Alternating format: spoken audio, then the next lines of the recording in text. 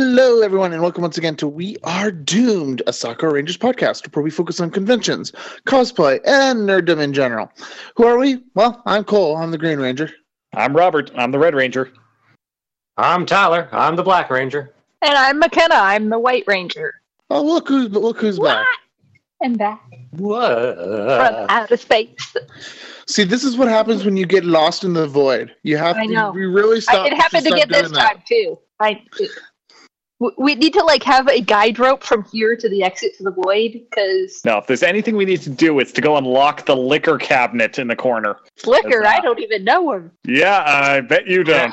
I bet you don't. Well, if I knew her, I'd lick her, but... What about our beaver bartender? Beaver? Yeah. Beaver, you brought her. It's the bartender is a beaver, and specializes in liquor, so it's a beaver liquor. A liquor beaver. What about the janitor, though? I'm pretty sure he's a moose. No, the moose are outside, because they're the ones who always bring me back here. We don't talk about what the janitor looks like. Just you don't look at the janitor. Just don't do it. Sasquatch. You take a picture; it's always blurry. It's the janitor, right? More of a Cthulhu-like being, sure. The last person who tried to look at the janitor got lost has become one with the janitor. Has been incorporated into the janitor. So we assume no one else was there looking at them, because they would also... then they would also be assimilated to the janitor. Yeah. See, I've become one with the void now. I know the void. It's the hypothesis we have right now. Okay. We'll work on that. It's like... the working hypothesis. Yeah. You know Cthulhu? Cthulhu? If we say his name 3 times, will he pop out of the mirror? Maybe. Nothing. That'd be cool. Okay. God, what the hell was I watching? I was watching Ludacris video, and that was the thing in it. It was how low. They say if you can get low enough, Ludacris jumps out the window or jumps out the mirror. And it's just like, what else did I watch? There was also another one. It was the Bloody Mary one, but then it's just a Bloody Mary appears, and you're like, oh, sweet, and you can drink it. I would like that. So I think you've had enough already tonight. Topics. Okay. Yeah, topics. First, okay, hold on. Paul's at his station, so we're good to go. Paul? Yeah, don't worry about that creepy set of eyes that we've been going and seeing, watching us while we've been doing this. Apparently, we had a sound engineer. Oh. He's just been hanging Hi, out. Paul. We salute you too, sir. Thank you. Yeah. Okay. So what are we talking about today? Well, so here's I kind of just landed in my chair, so I'm not really sure exactly what we're doing. Guess what is back on TV? Samurai Jack. What? Yeah. Samurai Jack's back. Well, that's cool. Did he get back to the past? No, he didn't. Son of a bitch. So as we've talked about before, how that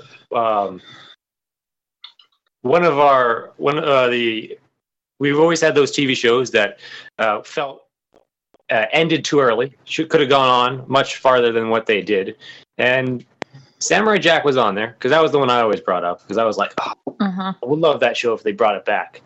And apparently a lot of other people agreed with me, and they brought it back. So I don't know. I feel like this is a trend that is happening a lot with our generation in this era, because there are tons of video games that are getting HD remixes and coming back or getting sequels, and it's just like a lot of games and TV shows from our childhood that we really liked and kind of ended. Now that we are all adults that have disposable income, we are now kind of have a voice, and we can say, hey, bring these back, because we would totally watch them. And people are listening and going, okay. Or they're the nerds that grew up with the disposable income and say, hey, you know it'd be cool, let's bring this back. And then with their money, they make it happen. Yeah, that's another one. Yeah.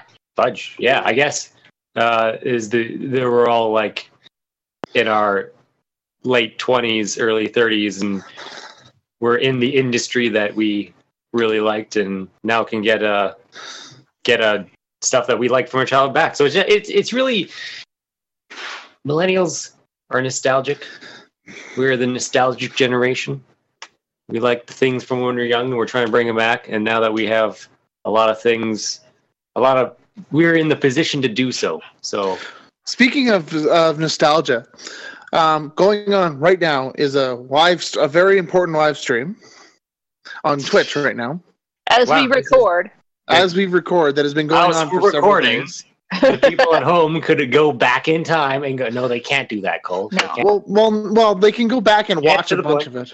But anyway, currently being hosted by Twitch Presents is the entire series of the Power Rangers. Oh. Yes, for... Never mind the fact it's on Netflix. Well, yeah, that too, but I'm just wanted to bring that up. Because of the movie. And that's another thing. That there's another point. There's another reference to this, is that they're coming out with that. I don't know if that's to bring it back because of our generation also being this age and wanting to see Power Rangers be brought back. Or the fact that Hollywood is in the era of remakes, but... Yeah, no doubt about that's that also part of the situation. This is kind of an interesting one, because I listen to a lot of filmmakers talk about the current state of Hollywood, especially with Blumhouse and the last couple of films that they've done, making just ass loads of money compared to their production budgets, because they have cut so much of the Hollywood studios out of the process on there. There is so much demand right now for anything that is proven to have worked. The interest in new ideas just isn't there in Hollywood right now, and that goes for both animation, that goes for television shows, it goes for movies. So I think part of it is, or I should say part of the reason why I think this is working is, yes, this current generation is very much into the nostalgia factors. We love seeing this stuff coming back, because it's like, oh, it's familiar, it's good, it's nice. The other thing is, Hollywood doesn't want to take any chances on something that won't make money. I mean, you go and see on how there's a lot of films that come out that's like, oh, we spent $150 million to make this film. It returned $30 million in its opening weekend. And that was the only one that made any money. Mm-hmm. The interest in new ideas just isn't there, unfortunately, anymore. Yes, the new ideas come from the independent film engine, I'll probably put it that way, and that are taking chances, and then Hollywood sees that, oh, this idea has sold or flopped, but if it is sold, then as an independent film, then they'll make something similar themselves and market it. I guess in independent market, it's like either it grabs or it doesn't. Mm-hmm. So, yeah. There's less risk for things. Yeah. And that's really what's driving this more than anything else in media. It's just nobody wants to deal with the risk anymore. Or the crowdsourcing of an idea. Because there's been many films lately that have, or film projects that have been crowdsourced, that then, because they made their budget from crowdsourcing, there's going to be at least that crowd that gave $20 a pop or whatever will at least be the audience for the film that they want to see. And so floating an idea out there with the crowdsourcing will at least give you an idea whether it's a good idea or not. Yeah, it's a good way to. It's what a lot of big companies have now used to gauge interest, as they say. Mm-hmm. Well, especially with video games these days. Yeah, with the two, which is it? I know Psychonauts 2. That was a big one like that. Where Double Fine put out the Kickstarter for it, and they're like, "Hey, if this is something you want, then fund it, and then we'll understand the interest for it." And yeah, it's it got a big pump like that. What was it? The other one was what is that? Well, there's a couple of them that are in the production slate right now. But I mean, like Mighty Number 9 was another example of that. Although, yes, yeah. I don't know if that was a flop or if that's exactly what they wanted, though. Because I don't know. Even the creator is just too hard. It's like extremely hard. Yeah, I mean, the creators voiced his disappointments on how the project ended and all, but I mean, I don't think anybody's really going to argue the fact that they didn't really deliver on this one. An idea for what they could Just do, for your guys' information, by the way, they're currently on Zeo. Okay, then. I just wanted to. I went and looked, and I had to wait a few minutes until the first morphing sequence of this particular episode. Yeah. They couldn't remember what these monsters were. What was it? What was it? The shoot, what was the name of that video game? It was the third one. It was the shoot, I can't remember what it's called, but it's the, and it was that Japanese game, and they're kickstarting for the third of it because it actually is a trilogy, and the game's technically Shenmue. Shenmue, there you go. Yes. And so that one was like kickstarted through Kickstarter, which is kind of a weird thing, but that was the same idea as to gauge interest, is like, do people want a Shenmue 3?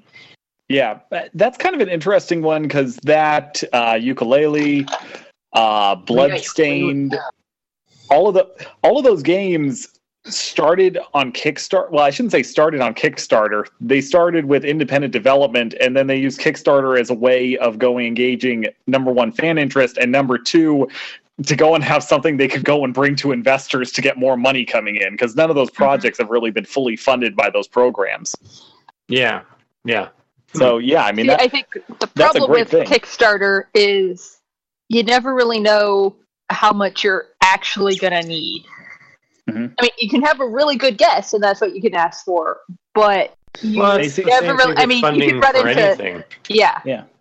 But I mean, that's like you make a prediction of how much funding you need to make something, then that's what you get. And then what happens with the problem with Kickstarter is if it gets overfunded, where all of a sudden they get double the amount they asked for, and it's like, okay, that means we can do something a lot more detailed, a lot more with the money. It's the producer's dilemma. Yeah, and then that's when it like floods out because they're like, oh, that means we can do something bigger. And then they try something bigger and find out they didn't have enough funds for that. Mm-hmm. Then they overreached. Or the producer's dilemma, we're going to set out to produce a flop because we'll get all this money and we'll double sell it, but we'll produce a flop so we don't have to give it back. And then not even that. What is it? That's basically what's kind of happened with DayZ, where it got funded 100%, and basically that he's got the money, and then the game, I haven't really seen much from it since then. I hear it's still really kind of broken. Yeah, I think they had an official release for it, didn't they? Maybe. I haven't heard anything, but I'm gonna look it up. It got funded to the point where basically, they made all their money on it already, so they could like stop working on it and have already made profit, and it wouldn't matter anymore. It was an early alpha. Really, it's still in alpha as of from 2013. The day before my birthday, December 16th, 2013. Just for anybody out there looking for an interesting YouTube channel to go and check out, there's a channel by the name of Larry Bundy Jr. with a guy that calls himself Guru Larry. He's been going and doing a series called Fact Hunt recently, where he's going into clarifying urban legends and video games and whatnot. And they've come up with kind of an interesting thing. He's teamed up with Snopes Video Games and did a 2-part series on video game Kickstarters where developers ran away with the money. And it is one of the most fascinating watches that I think you can really see, because seeing how this stuff was presented, how it was marketed, and how it seems like a lot of them started going and trying to develop something and then either just gave up because it proved to be too hard, or just intentionally misled people going and using the most basic of doctored material to make it look like they were actually developing something and just ran away with it.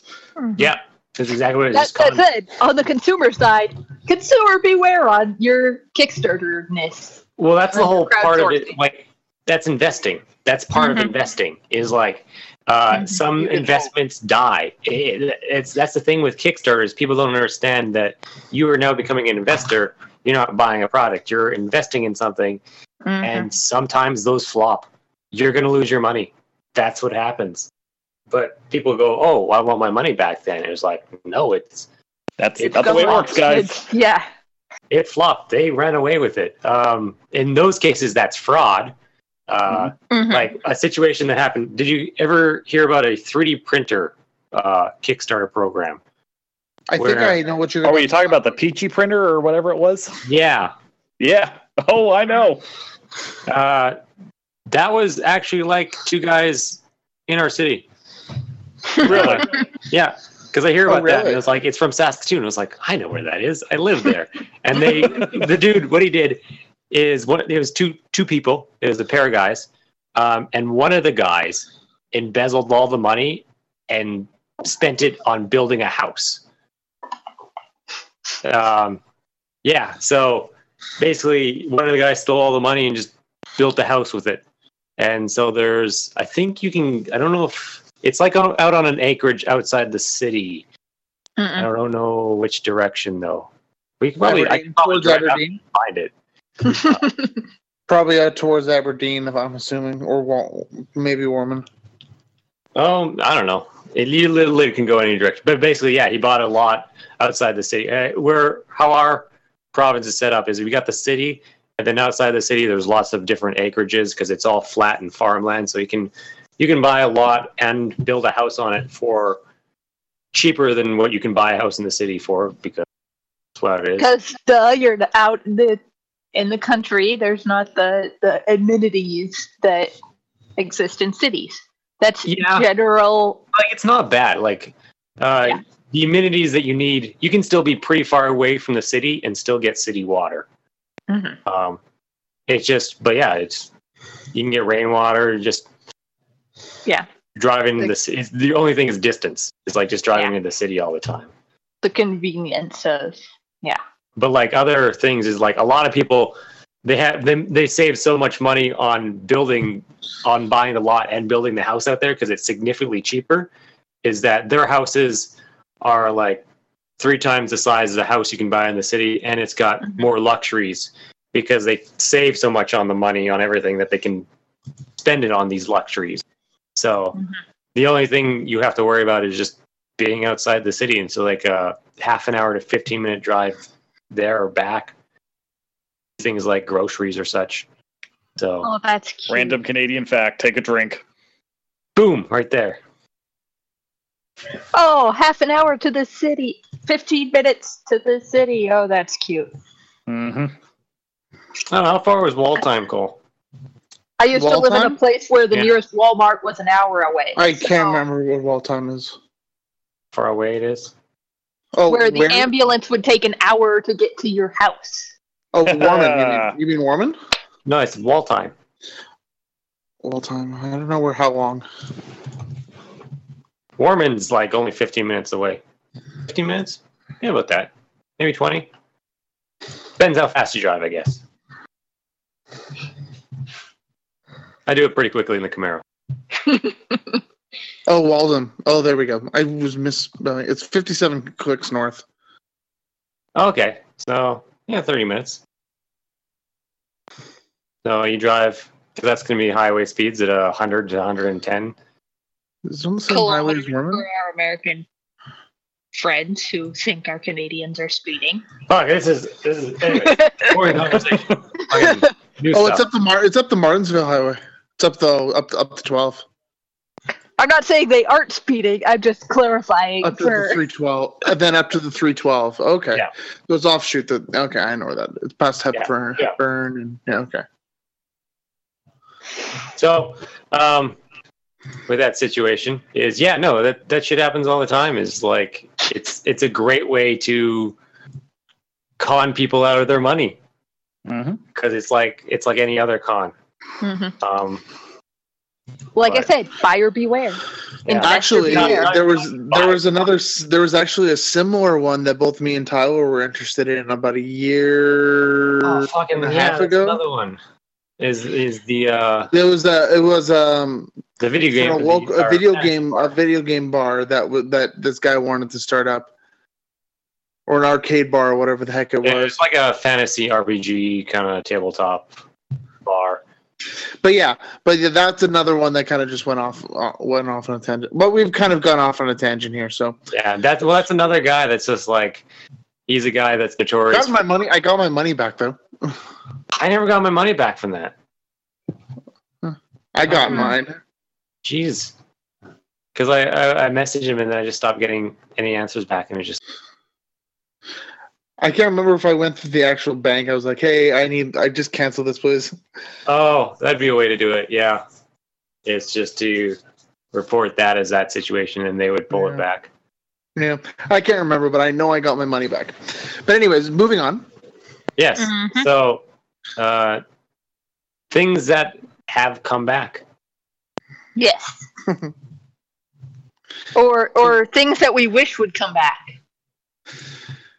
Oh, that list is way too long and legally questionable in some places.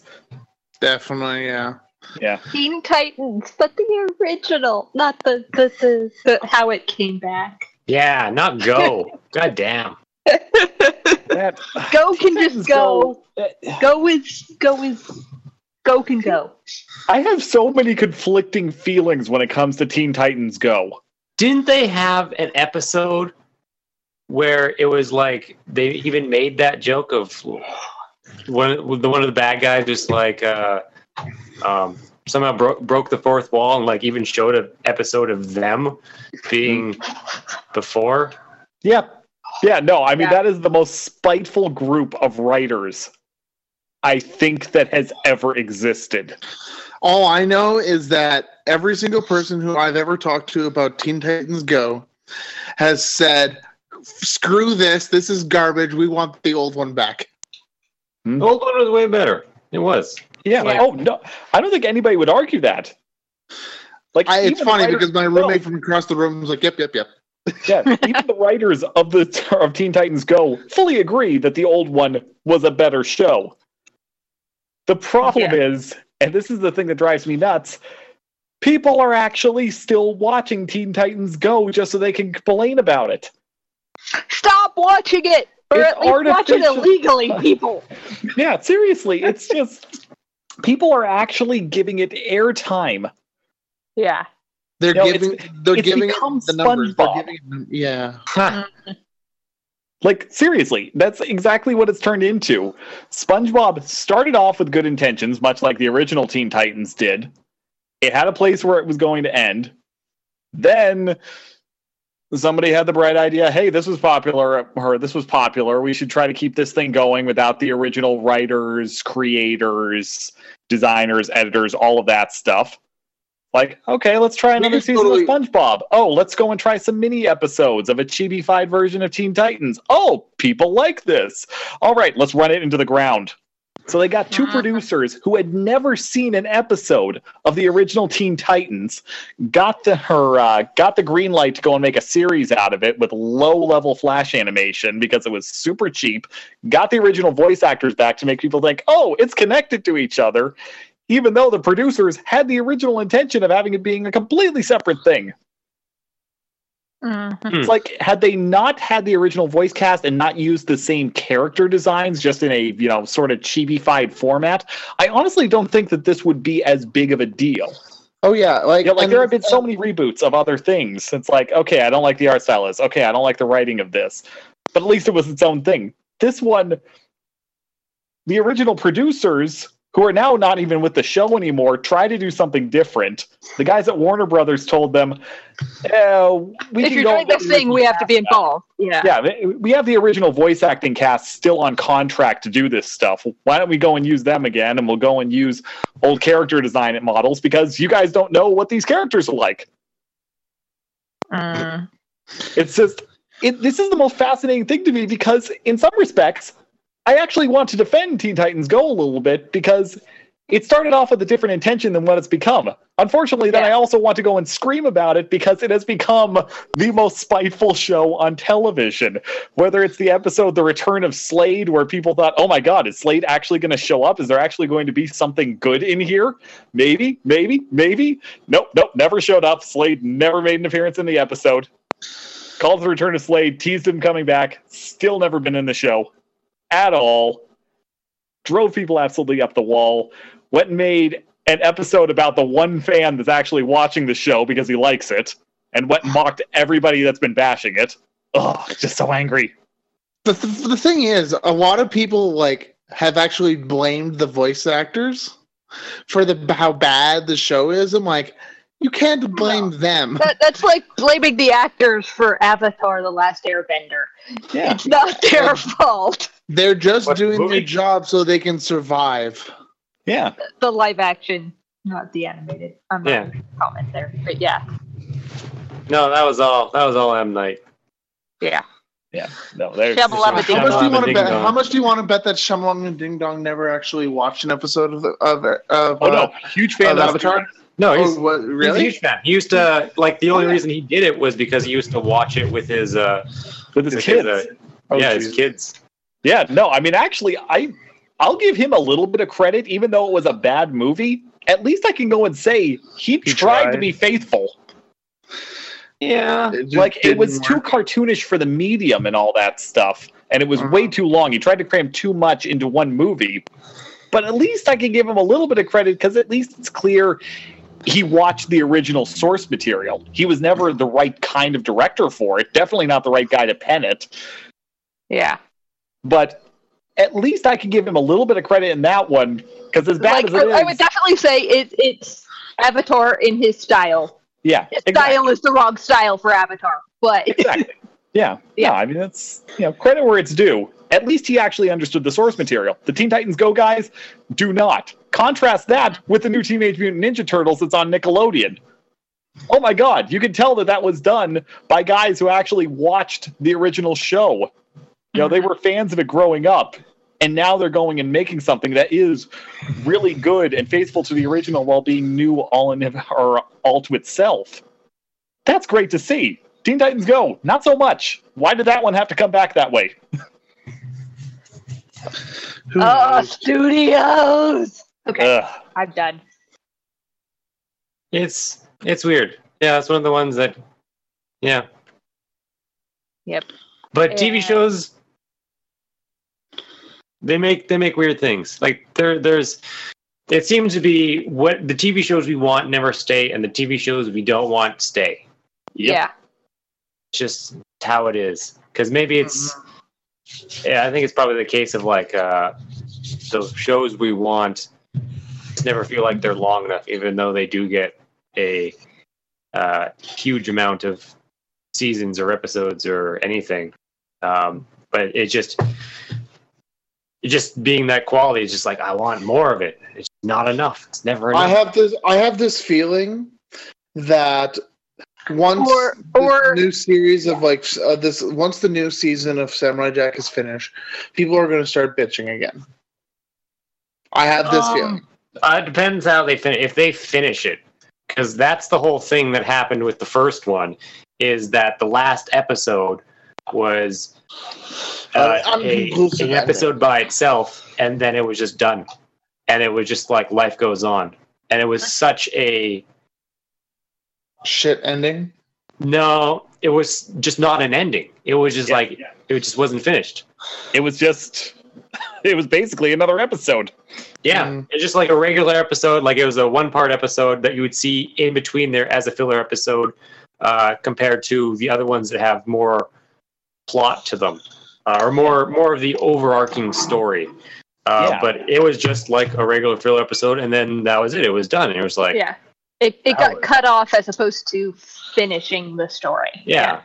So, and I mean, I'll still defend Cartoon Network on pulling the plug on it after 4 seasons because, if no one's we're declining. If the ratings, Just think, 4 seasons. That's a lot of seasons. It is. It had a really good run. I'm glad to see it back. Don't get me wrong. This is really exciting. But, that one, I think, ended in a good place because it still ended while it was good. As opposed to the ones that have kept going after everyone leaves and are no longer good to the original. As opposed to SpongeBob. There are lots of I guess that one is still kind of going. Or if we're talking about stories that ended and then got a reboot, we have to talk about Heroes. Mm-hmm. Oh, I watched. I watched one episode from its original, and I watched all of the new season of the reboot, which is a continuation, 10 years later or whatever it was from the end of the season, and it was like they wanted to bring it back, but with what happened in the original series with the writer's strike. Yeah, because that played a huge part in what happened between seasons 1 and 2. The poor writing of later stuff, it was hard to pull it back from the stigma that Heroes had. That said, it was good for what it was. The reboot was the final season or whatever, Heroes Reborn. It was good for what it was. It was just the original. It was fighting to come out from under the shadow that Heroes had dug itself into. I feel like in some respects you're right about that, but it also premiered to really good ratings in the first week and then declined so heavily as it went along. I just don't know if... I don't think people... I think it was people weren't expecting it to be a continuation of the story. I think they were expecting an entire reboot. Yeah. And that's not what it was. It was a continuation as opposed to a reboot. Well, even the title suggests that it would be a reboot. Yeah. And it wasn't. And that's what I think people were expecting. And why Reborn fell so flat. Yeah. I enjoyed it. I watched all the way through. Even the original Heroes, I watched all the way through. It's the first series I watched on Netflix on my own account. That's because at the time all I had was internet and a week before school started in my apartment. So, right, kitten? You weren't there. Guys, she's talking to her lap again. She's cute. Kitten's being cute. There's no cat. Gone crazy. She's a goddess, and she'd like you to remember that. She's hallucinating. Apparently, you can get 7 years in prison for playing Pokemon Go in church in Russia. Well, it's Russia. You can get murdered by the state for anything in Russia. That's not really news. Yeah, you can get murdered for having a rainbow on your shirt in Russia. So that's true. Yeah. Yes. But anyway, sorry, I just wanted to break up that conversation. Get me back on track. Yeah. So I don't know. I wonder if they're going to bring back other cartoons or shows. The cartoon side of things is a little bit of an awkward thing. Something like Samurai Jack was able to continue because it was a success initially. The problem with American animation, and I know this is a big issue for you guys up in Canada because there's just a lot of stuff that's now considered to be lost at this point. If an animation project is deemed as unsuccessful or a flop here in the States, it can be written off for taxes here in the United States. And I know in Canada, they can do the same thing, except for the source material needs to be destroyed at that point. So there's a lot of lost media that's happened as a result of that, especially in Canada. Not so much here, but oh shit! Wait a second, I just remembered one. Didn't they, Cole? Wasn't there announced that like they were going to reboot? Yep. Yeah. What happened to that? Mainframe Entertainment went and bought DHX and they put it on hold. Okay. Like, DHX the other way around. But like reboot, man, Yeah, no, I'll go on to that. Every single '90s kid knows that in particular. Yeah, no. Let Rob finish, and then I can go on to my spiel about reboot because there's got some interesting things that happened with that where it sort of had a pause in between. So yeah, no, finish your thought, Rob, and then I'll go into mine. Yeah. But yeah, so there's a lot of interest in bringing back a lot of these shows, but the problem is, and in Canada, there's not really much hope for this stuff. Here in the States, there is now a legal loophole that's allowed for companies to go and pay out what their tax write-off was to go and resurrect a show. They've tried this a couple of times, but they haven't really been successful so far. So there's always a potential for it, but trying to get animation companies in particular to try to go and overturn a lot of this stuff just becomes very difficult. Like any interest in a sequel or reboot of Cats Don't Dance, you're never going to see it because Turner is never going to pay the amount of money that they need to go and make that happen. It's just not going to. Because that was a good show. Oh, it's a good movie, yeah. But who was that? Who was that by? That wasn't by one of the normal ones. It was Turner Animation. Yes, that's right. Yeah. And Turner isn't around anymore. Nope. No, they went and liquidated that whole department on there. That was a massive tax write-off as a result of that film's flop. Yeah, man. I can't believe that flopped. That was a good movie. Yeah, I mean, Warner went and bought up the rights to any rebroadcasting on television, as well as some distribution stuff, but God help us. I mean, you're never going to be able to go and do another one of those. Fern Gully, which wasn't a great success in theaters, but was still successful enough. They did a direct-to-DVD sequel, and they wrote off the whole franchise for that. Mm-hmm. Yeah. So you're never going to go and see that one redone. And then some of my favorite shows, Tron Uprising, Motor City, Megas XLR.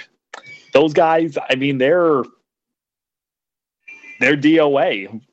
Like Chris Prynoski, who owns Titmouse Studios, he's been wanting to go and get a reboot of Megas XLR off the ground for a long time, but until Warner Brothers Animation / Cartoon Network decides to go and pay out their tax write-off on that to go and resurrect it, it's never going to happen. Like, that's a project that's been slated for 10 years now, and it's just...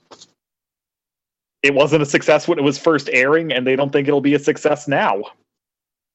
And I kind of understand it, as much as I hate that fact. I want to see more Megas XLR. I want to see more Tron Uprising. I want to see more Motor City, but... Yeah, I totally agree with that. But, like... Yeah. Because Motor City, I watched it, and yeah, it's only one season, and I thought it was really good. But, like, Motor City...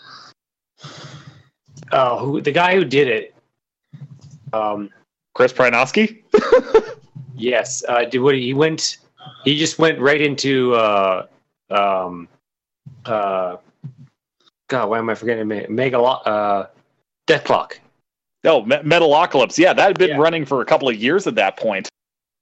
Had it? I thought it came out afterwards. Because Metalocalypse, I think, was in its third season when Motor City premiered.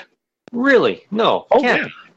I'm serious, man. Like super recent then, way more recent than I thought. Let's see, Motor City. I'm gonna look it up right now. Yeah, go for it. Motor City came out in 2012. Okay, shit. And see, Rob knows his animation. Rob could be a legal scholar in this. Rob is really depressed with his life choices. Wow, Rob is referring to himself in the third person. Metalocalypse. Why does it say final episode date 2012? Well, because that was the final episode of the series, and then they went and did the Doom Clock Requiem, the movie, after that. But they got episodes. Season 5 is like 2014. So, I don't know. I think they then brought it back and still airing now, too. Like, well, the show's never officially been canceled. Yeah. It's got more seasons than I've seen. That would explain a few things then. Yeah. But there's 61 episodes now, 4 seasons. Mm-hmm. Jeez. Yeah, because listening to Motor City, like the soundtrack to it is the same soundtrack. It's Brendan Small. Yeah, it's the same guy. And I thought it came before, but it might have came, like the same time. No, seriously, that's part of why I loved it. Like the second that I went and saw Chris Prynowski, wait, the guy who founded Titmouse Animation Studios, the guy who produced Freaknik and Metalocalypse, and Brendan Small, the guy who wrote the music for Metalocalypse, are doing a show about a dystopian future in Detroit with awesome cars, high-end flash animation, and it's guaranteed to have an awesome soundtrack. Why in God's name why have I not heard about this beforehand? Like, I saw a trailer for it like a week before it premiered. It was like, this is automatically the greatest show ever made. Yeah, it's a good show. It really is. I enjoyed it quite a bit, and it's because the music was heavy and it was all about cars and like it was futuristic, kind of crazy out there cars, but shit, yeah, no, it was all about speed and doing and that kind of stuff. So it knew the market that it was playing to. It was smart. The designs all meshed together between the CGI cars and the 2D animated characters. All the lines matched up. The color palette was amazing. Just, if you haven't watched it yet, watch Motor City. Yeah, it goes in the same vein as the other ones of like Mega XLR. God, I feel like maybe that show is too late. I feel like it would have done better back in like early 2000, mid 2000. I feel like in some respects you're probably right on that, and I think part of the problem is it came both too late and too early. Because that was one of the flagship premieres in animation for Disney XD. I feel like had it come out 2 or 3 years later after Gravity Falls came out and Wander Over Yonder started really getting some good ratings. When Phineas and Ferb went over to Disney XD, basically when people started watching Disney XD, I feel like had they thrown that out in the time slot that they did it originally, because they tried to go an approach for an older teen audience going and putting it later at night. We're talking like the primetime 9 p.m. slot. Yeah. Had it had a bit more developed schedule at that point, I think it probably would have done better. Same with Tron Uprising, because they didn't really want to see either one of them go. It's just no matter how they shifted the schedule, no matter what kind of special promotions or marathon time slots they would go and put on for the holidays, they just couldn't get viewership on it. But it was right after they had rebranded Toon Disney into Disney XD. It wasn't on most cable carriers at the time. It was very hard to go and market it. And in the case of both Motor City and Tron Uprising, because the two of them premiered at the same time, Disney didn't want to go and put that on the main Disney Channel to try to go and get some interest in it. They're like, it's a little, both of these are a little too dark for our demographic. We don't really want to. We made Disney XD for this reason. We want to have this stuff over here instead of having it on our main channel. Yeah. So it was poorly supported, and I think it just came out too early is really what killed that one, unfortunately. No, because I would totally like to see that, but I guess, yeah, I have no way of thinking like how that would come out. It's never going to happen for two reasons. Motor City is in a lot of trouble, both because it was written off, as well as Disney, after the cancellation of it, went back and sued Prynowski because he made guarantees of returns for merchandising and all that stuff. There were claims made for more material than was ever actually put into motion, because there were plans to go and release a Motor City soundtrack. There were toy options that were being explored, and none of that stuff ended up coming through. So Prynowski got sued by Disney, and Disney won. So, I mean, you're never going to see that partnership work out. Somebody might buy the rights off of them if Disney ever decided to go and pay to go and have the title reversed on there from the tax write-off, but that's the only way that's going to happen. It's That's one, unfortunately, that I think is dead and never coming back, unfortunately. Yeah. But there is some hope right now for another project that I'm hoping that the rest of you guys have seen, especially Tyler, because I think he'd be totally into this as well. Ooh. Yeah. So we all know Genndy Tartakovsky, creator of Samurai Jack, Dexter's Lab, producer of a whole bunch of stuff that we grew up with as kids. Back in 2012, he premiered another series on Cartoon Network, and it was met initially with good ratings, but then they decided to change up the programming blocks and tried moving it to Saturday mornings, and it was just not a good move. But Genndy Tartakovsky's Symbionic Titan looks like it might be getting a rebirth at this point. The advertising for Samurai Jack grew with a lot of buzz, and the ratings look like it turned out pretty good. We'll see on what the ratings were for the replay last Wednesday for the Samurai Jack premiere. But if it proves to be a success, then rumor has it that they'll be going and starting up a season 3 of Symbionic Titan, and they'll actually finish it off properly this time around. So, anybody seen that one? No, I don't think so. Symbionic Titan. Yeah, I don't know. I don't think I've ever heard that. What you need to look it up. I mean, it's not, and because I'm trying to think of after Samurai Jack, Tartakovsky. He didn't. I remember seeing that he was working on a Viking cartoon. It's going to be about Vikings, and then that never happened. And then I didn't see anything from him until he started working on movies with Sony. Mm-hmm. So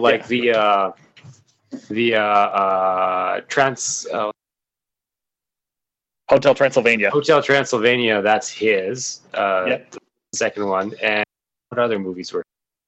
Well, he's also been working on a Popeye movie with Sony. A lot of people don't realize this, but you actually have him to go and thank for a lot of the action scenes in Iron Man 1 and 2. Really? Yeah, no joke. So the whole head visor thing that they show of Tony Stark inside of the helmet? Stark. Yeah. His animation company actually went and developed the software and the actual render models for all of that. And Tartakovsky actually went and directed the sequence in Iron Man 2 where he's going and flying around and he's got the drones after him, and then the fight scene in the pit. So he's done a lot of movie stuff that you're just not aware of. He kind of tried to break into live action for a while there, and then now has gone back to animation at this point. He did a bunch of cartoons in the 90s, and then he's just worked in movies for the last while, but it's all been kind of nothing. It hasn't been said or anything. What word am I thinking? Just hasn't been really pointed out. Yeah. It seems like he wanted to be a behind the scenes guy for a long time. Now, well. But I think you talk. What I remember hearing when I'm reading about Samurai Jack coming back, it was because he was also getting kind of tired of working with Sony a little bit, because with the second movie for Hotel Transylvania, he was like, I'm kind of tired of doing this, of doing those kind of movies with Sony, because it was just kind of the same situation over and over again. Yeah, well, I mean, he really got forced to go and, I hate to go and say this, but he basically got forced to go and make Hotel Transylvania 2 with a script that he wasn't behind, with a promise of getting to do with the Popeye movie after that. And then you had the Sony email, quote unquote, hack. And then they're like, we really need to pull back on some of these projects here. We're going to have to put this one on a hold on the production slate. And that's kind of where he's been stuck here. Although he's just agreed to do a Hotel Transylvania 3 in the last year. And then the Popeye movie supposedly is back on the production slate now. So, I mean, who knows? I think he is one of the most visionary guys in Hollywood when it comes to TV and film animation, just when it comes to the pure aspect of motion, the storyboarding that went into Samurai Jack. If anybody can find the old DVDs, there's a great featurette that they did on one episode where they actually storyboarded an entire fight sequence, and it is one of the most beautiful things you've ever watched. You can actually tell that when they were animating it, they basically just went and took their storyboarding and just went and added the most minimal amount of animation between these black and white cells to make it into something. It's such an amazing process that him and his team have. And I'm glad to see that everybody came back for Samurai Jack, this new miniseries. Yeah. No, that's the DVD extras. I saw those as well. I think that's also where he talked about his Viking project that he was working on next. Yeah. Never saw anything more. So, yeah. He's get really good storyboards for that kind of action stuff. Who did anyone watch the new episode of Samurai Jack? Me! Just you and me? How about the other two haven't said anything for a while? I missed it, unfortunately. And I forgot. I wasn't quite sure when it was on, and I missed recording it. So I could watch it. So yeah, I still have to step back and go watch it. It was on Saturday. Well, I missed it. Mm-hmm. And you missed the replay on Wednesday. Yep. I don't even have cable. I just stream everything. Yeah. So, Rob, since you watched it, how did you like? And talking about storyboards and like the way action happens, what did you? I felt it was different in the way that they did do their action and stuff, in the sense that they were doing new kind of unique techniques that I don't remember really seeing that much before. This is kind of an interesting thing because I decided to go and marathon the original series again leading up to this because it's all on Hulu and that's awesome. And I will say, I largely agree with you. Yeah. Like, there's definitely the telltales. You can definitely tell that this is still a Tartakovsky project. Yeah. Because there's a certain way that the motions are set up in there that really is unique to his particular craft. It's very different in that respect, but I will say the anime, this is where it's kind of tough because it's not like it's the action was toned down from what it was before. It still I don't know if it's like that. Well, not like what was going on in the sequences, but I think that they're benefiting from, number one, definitely a much larger animation budget than what they had before. Yeah.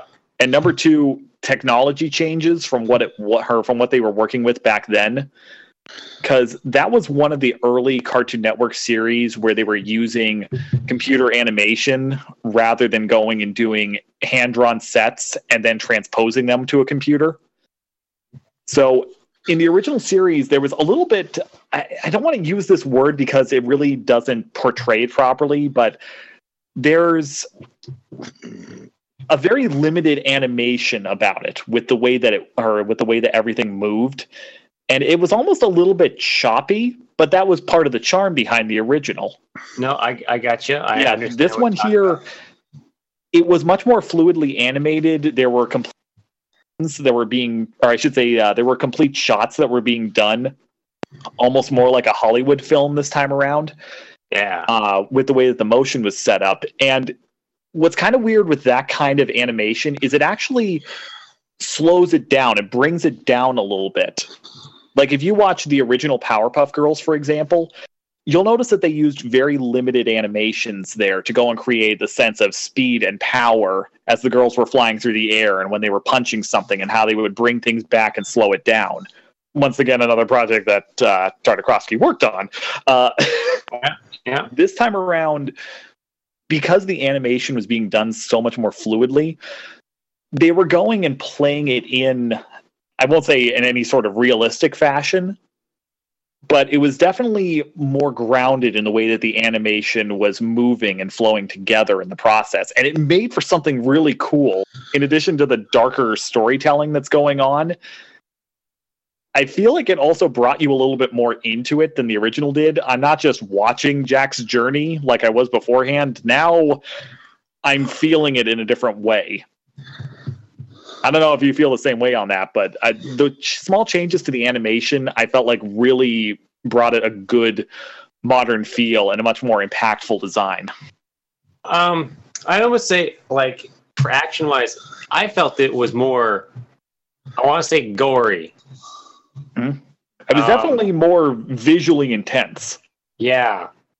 Because how that and then, yes, it was less choppy. Like, there were certain, like, cuts and transitions that weren't hard cuts and hard transitions like it always was. Like, it would be lots of the original fight scenes where it would cut to something and then you see Jack slash, and then cut another scene and he'd slash. But in this one, it was a whole lot more, fluids and things moving, and then it would, like, I'm thinking of, like, the bike scene where it, like, jumps up, and then the border.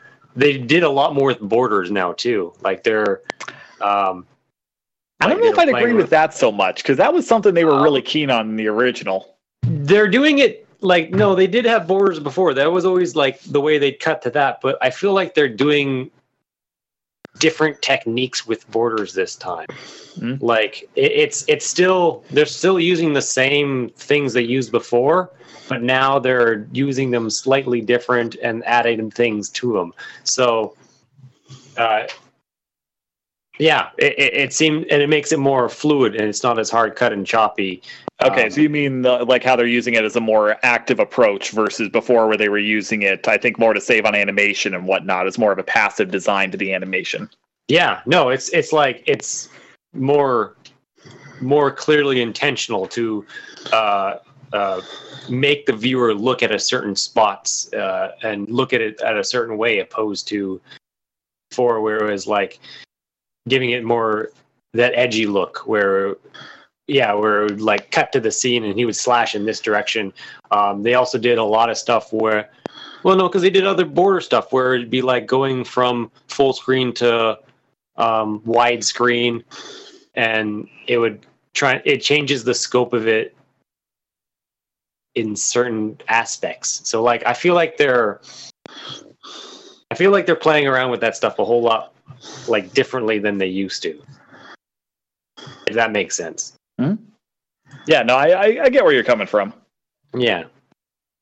So I feel like it's the same, but clearly different. But, like, different in that they stepped away from it and they came back to it with what they now know, and they're like, we can do these things much better. Mm-hmm. As it is with a lot of projects I've ever worked with myself, which is like, I do something and then I come back to it like 2 or 3 years later, and I'm like, wow, you learn stuff over time, and you just kind of look at it and you're like, I kind of did this way, and like, I can do this in such a quicker, easier way than I did before that will look so much better. And just from learning different techniques than what I had before. That's a big thing with, like, props and stuff. And oh yeah, I know that feeling. Working on something, it's just like I look back at my old stuff and, like, well, I did that this way, but I can just do that same thing much quicker in a different process now and bang out some props that I used to spend so much time on, or make props now that before seemed really daunting that I would never touch, but it's just like, oh, now I can just do it this way, and then boom, it's done. It's like, it's changed the degree of it quite a bit. Hmm? So, but yeah, no, I don't know. First, I've only one episode's been out.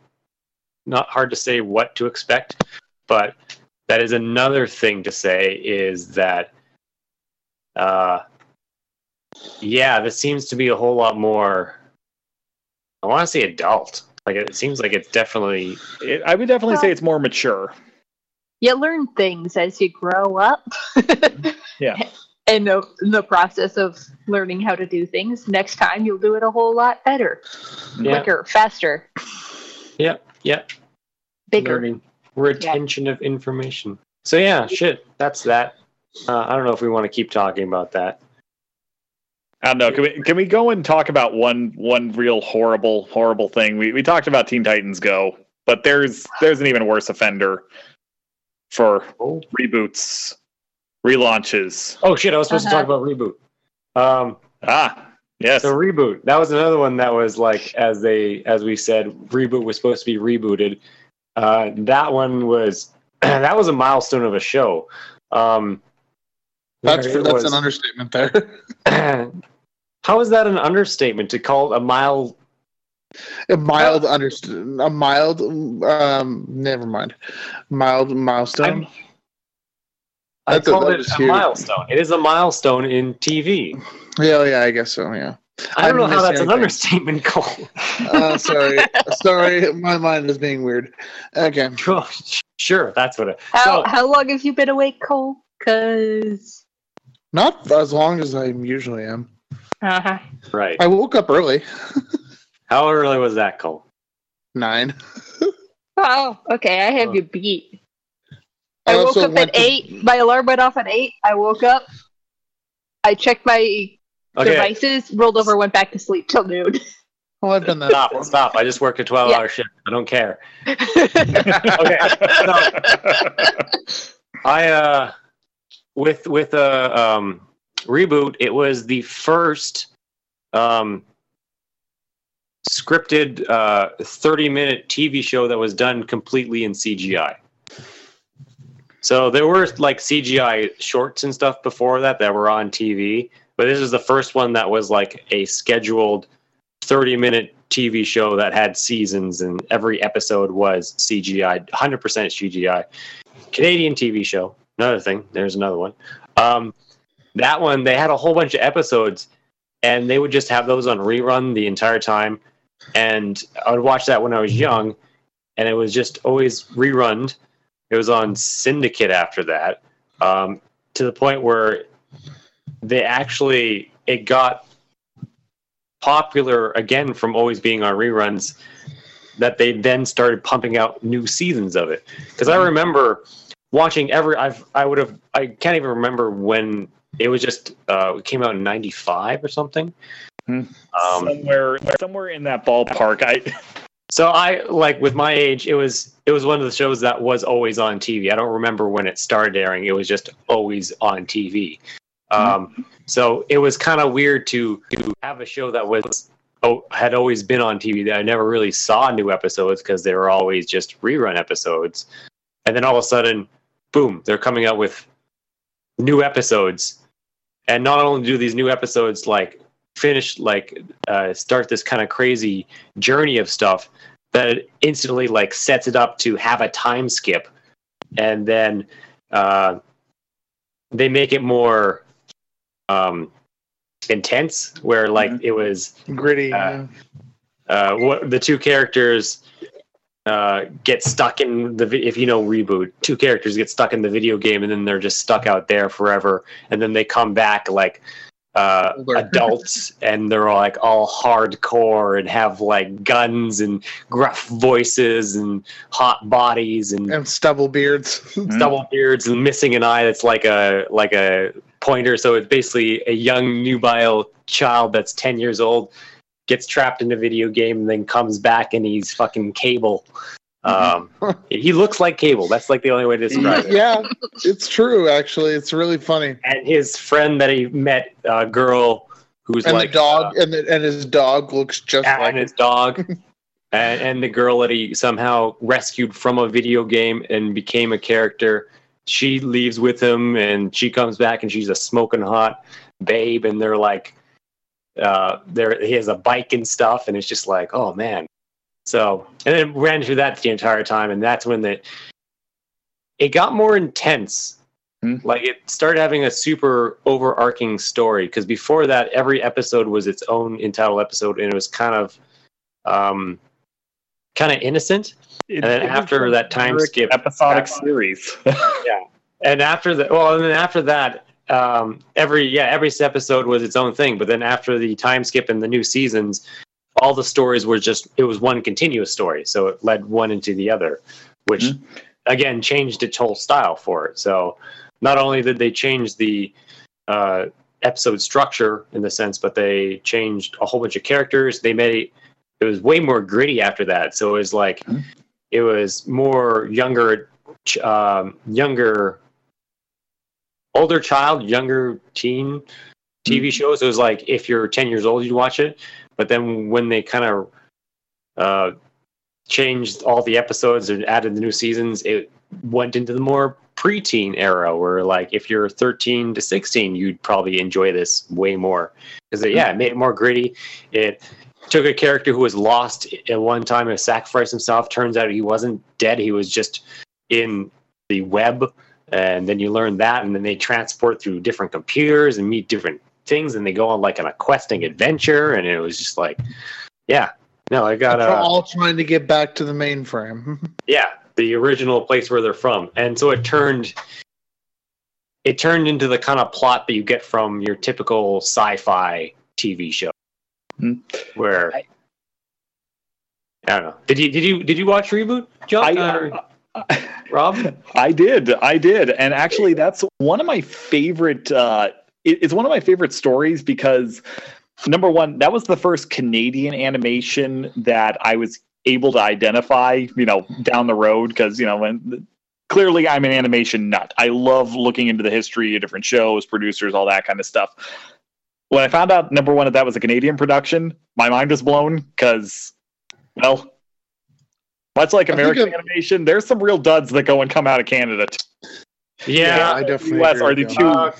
They're the least consistent countries when it comes to the quality of animation because it's either really good or really god awful. That was just the first good example I found. Canada is known for having not very good TV in the sense of like we got really shitty stories and like books.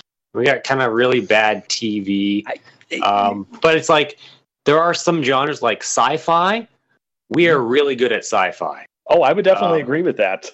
If you look at a lot of like sci-fi TV shows, majority of them are going to have Stargate. Woohoo! Majority of them are going to have at the very bottom, like the credits, is going to be like New Zealand and Canada are like the two supportings for all that. So yeah, we're really good at sci-fi.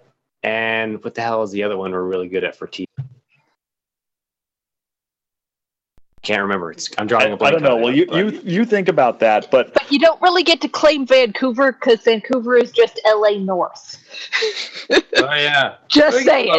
Weird movies like that. Yeah, let's not go into that side of things. We can Vancouver spend is days its talking own about thing. that. You don't get to claim it. You can have Montreal. You ain't getting Vancouver. I feel like that's just kind of a vacuous area where there's no real border around it, but that's a whole nother thing. Yeah. But yeah, Reboot's kind of a weird one because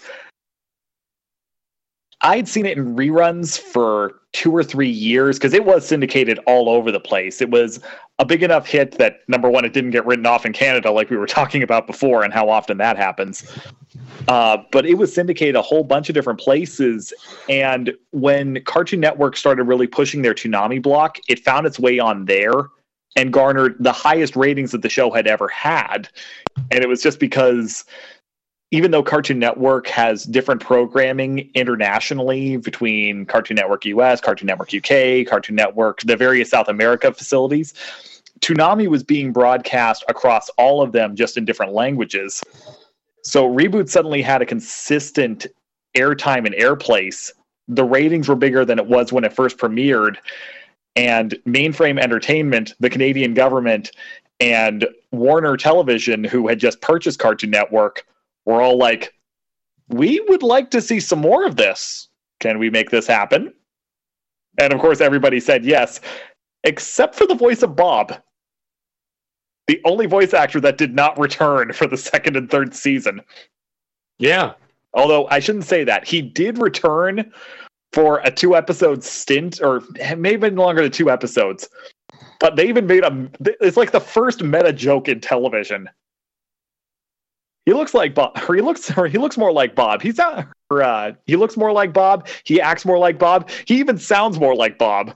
Because there's a point where there's two Bobs in the show. I'm not going to spoil what's going on there. Yes. But they got the original voice actor back to play that Bob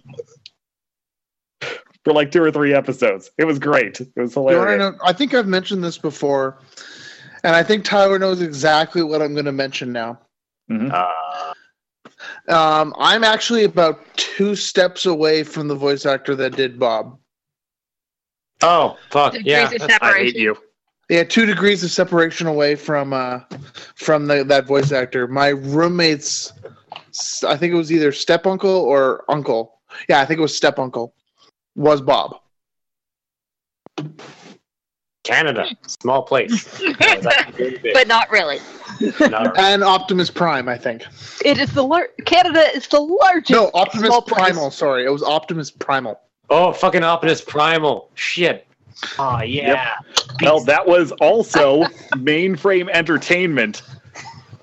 I've got to everything here because they changed names a couple of times. Although it's weird because they've never actually gone under. So I don't know. I can't explain it. But Reboot they did from 1994 to 2001.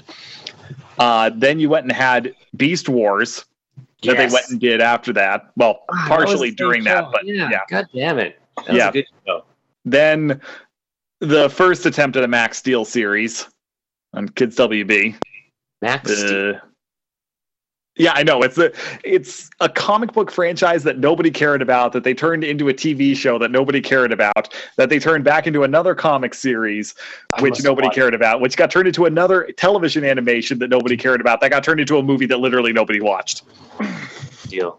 Just man, no, I never watched it. I don't even know what that is. Yeah, you'll never know. I think I've seen some stuff from it recently. Well, the movie did just come out last year, although it was in production for, I think, 5 years before it actually came out. Like, they had finished it 3.5 years ago and just never premiered it because it's like, this is bad. We cannot let this come out. We need to wait for a soft weekend and just go and liquidate this and hope we make some money back. They did not. Mm-hmm. But yeah, that's. I'm not going to talk about Max Steel anymore. Like, the fact that I know anything about it is depressing to me. Then something called Weirdos that I'd never even heard of, and it didn't even survive a whole year on Fox Family. Then Beast Machines, and then almost. That was a good dude. I remember that show. That was an interesting one. That was another one where they took kind of a. There was a lot of Transformer shows in the 90s. Yeah, no, there definitely were. That was kind of a weird one because it was a sequel to Beast Wars, but they made it really dark. Yeah, that's right. It was not very well received. But yeah, then basically the same TV show. Like, it was just the second, because that was like Beast Machines was when they were no longer on Earth. They got back to Cybertron. Yeah, and so it all takes place there. Yeah. So that was an interesting one. Then they did a whole bunch of movies, most of which go and fall under the Casper or Barbie licenses, a couple of Hot Wheels things. And then they went and changed name in 2007 to Rainmaker Entertainment and have done pretty much just Barbie movies, the 4th open season movie, and here's a fun one, Ratchet and Clank. They did Ratchet and Clank? They did Ratchet and Clank. Wow. It's weird. I'm surprised you didn't know that, Tyler. No, because, like, that was... Huh. Yeah. They've also done a couple of other things with, loose credits, but not completely done by them. So, yeah. Well, now speaking of Ratchet and Clank, I have to look onto my favorite of because as you probably know, Robert, what was it? There was the competition in the 90s, or I suppose in the early 2000s, for the mascot of the PlayStation 2, and Ratchet and Clank were one such what's the word? Candidate. While another one was Sly Fox. Sly Cooper. Sorry. Well, my preferred one that I liked was Jak and Daxter. Yeah. That was because it was the one before that, which was Crash Bandicoot. Mm-hmm. Because he was the mascot for it for all through the. Yeah, for the PlayStation. Yeah, for the PlayStation. And I guess through those three, basically, they sort of just all became mascots for PlayStation 2. I don't think any one of them were ever really defined as being more of that. Shit, they even have a game that's all three of them together. Yep. But no, yeah, I was just trying to figure out who it was that who the developer for was. One was Naughty Dog. I forgot about that. Naughty Dog is Jak and Daxter. Yeah. Mm-hmm. Although apparently also Ready at Dawn helped at some point. High Impact Games helped in 2009. Nihilistic Software in 2011, and Mass Media Inc. for 2012 to 2013. Sure. Mm-hmm. I'm just looking at that for some strange reason. I was just curious. Sure. I keep forgetting because what else is Naughty Dog made? I recognize that name a lot. What else is everything people love right now? Yeah. There's lots of there's a little game called Uncharted they made. Yeah, that's what I thought. I was like, oh yeah, it's Uncharted. Yeah. What about that other one? It's like the last of something. Last of We, The Last of You, Last of Us. Us, yeah, there we go. I don't know. Probably was some kind of flop. It's not important. Not popular at all. Yeah. No. All right. Just to go and wrap up this thing with Mainframe Studios, all of that stuff. Just because we were talking about reboot there, did go and look this up here. Rainmaker Studios, they had slated for reboot the Guardian Code to come out in 2017. Right now, it is currently in the quote in development sector and is looking at a 2019 release date. So probably going to be a while, if ever. Yeah. So I don't know. Stuff sits there forever, and then all of a sudden, it's like think of all the other stuff that was there and is now currently a thing. It seems like right now, these couple of years, it's all the stuff that seemed far in the distance that would never happen is happening. Mm-hmm. Okay, that's why. What the fuck was it? Cole one time asked questions like, "What video games did you want come out that ended up not coming out?" And what I was thinking about is like, well, I've never really thought about video games that I wanted to come out that didn't, because I've never really looked forward to that. I always had this situation where it was a video game that I played when I was younger and I just wanted to come back. And so I had a ton of lists of those. Guess what? That list has like diminished to nothing because all those video games that I wanted to come back have all come back. And it's just like, well, shit, I don't know. Because I remember Crash Bandicoot's getting redone, and I know you're going to freaking buy that as soon as it comes out. Crash Bandicoot? I don't know. No. Crash Team Racing. Boom. That's one that's still on my list. If they came back with Crash Team Racing, I would fucking get that. I would get that. I remember because that was the game you always wanted to play whenever people would come to visit. That's still the game you want to play. Yeah, it still is an awesome game. Man. It was the same standard, like it was pretty much just a copy though of Mario Kart. Pretty much, because like even the battle mode was like the 3 balloon standard and all that. I would say that it was their, it was their competition. Yeah.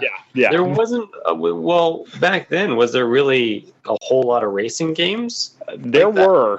I mean, we forget about this, but there were a lot of them over the years. Just Mario Kart's one of the few really prominent, successful ones that's managed to stick around. I think partially because there was such a lush of those games that were out, and none of them were really that memorable, unfortunately. Mm-hmm. Mm-hmm. No, it really took got the arcade ones with the special arcade booths, but yeah. Yeah, so I mean, you have those. Not including, not even the same. Yeah, not even including those. Like, there were millions of them that were out. especially during the the NES, Super Nintendo era. PlayStation didn't have a great start to all that. It was really only when Gran Turismo came out that there started to be some interest in, high-end racing games and whatnot. But even then, you didn't really attract like the Mario Kart crowd or anything like that. It was never really a party game. It was more of a challenge. It was a physics racer. Yeah. So games like Crash Team Races or Racers, that was something that really worked for them. And then Twisted Metal came out, and even though that is a completely different kind of thing, it's like, okay, unique racing games work. Generic racing games, not so much. I wouldn't say that generic racing games are. They've sort of died out. Like I look at it now and I think of what generic racing games there are, like a racing game, and it's basically every platform has one. Yeah. So you got Project Gotham. No, Project Gotham's not even. What is it? It's Forza for Xbox, and there's another one for Forza, or is it just an offshoot of the same brand brand? What's the one for Sony? What's Sony's one? It used to be Gran Turismo, and then they tried. No, it is still Gran Turismo. It's still Gran Turismo. There's a new Gran Turismo coming out this year. Yeah, because Drive Club was such a disaster.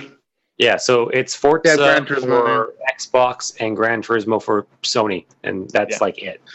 Mm-hmm. I think there's some on Steam. What was that one that? What was the one that just came out? It was for Xbox, and they showed it at the Microsoft thing at E3. Oh, you're talking about the Forza Horizons? That's what it was. Okay, it was. Forza. So it was just a Forza. Yeah, it's still Forza. Yeah, Forza, not Forza. Yeah. Forza. It is Forza. Okay, I thought it was Forza. No T. Forza. Okay. Forza. Practice your Italian. You're Italian, Cole. Oh man, I'm looking up the Beast Machines, and I just got one of the top ones is one of the ones I had. I had a bunch of these. Man, I had a whole bunch of Transformers when I was young. I'm just realizing this. Yeah, I had the. I'm pretty sure I had the. I guess McDonald's also had a bunch of them. Yeah. Uh-huh. I remember I had the Cheetah. Deluxe. Tell which one is this one? Deluxe Thrust. Yeah, that's what she said. It looks like a bee. It looks like a bee, but then it transforms into like a bike. Huh. I'll share the picture. But in any case, though, is there anything else that we want to talk about for the games? No, I think we just wrap this thing up here. I think not that anybody is going to care about this, but for us recording right now, it is 11:15 on the West Coast and 12:15 in Canada land. So even though we're stuck in the void, we probably need sleep. Some of us have work in the morning. Yeah. In any case, though, so let's just briefly, really quickly then, switch over and talk about the upcoming conventions for this week. Yes. Once I can find the right tab. There we go. Alrighty. If you, of course,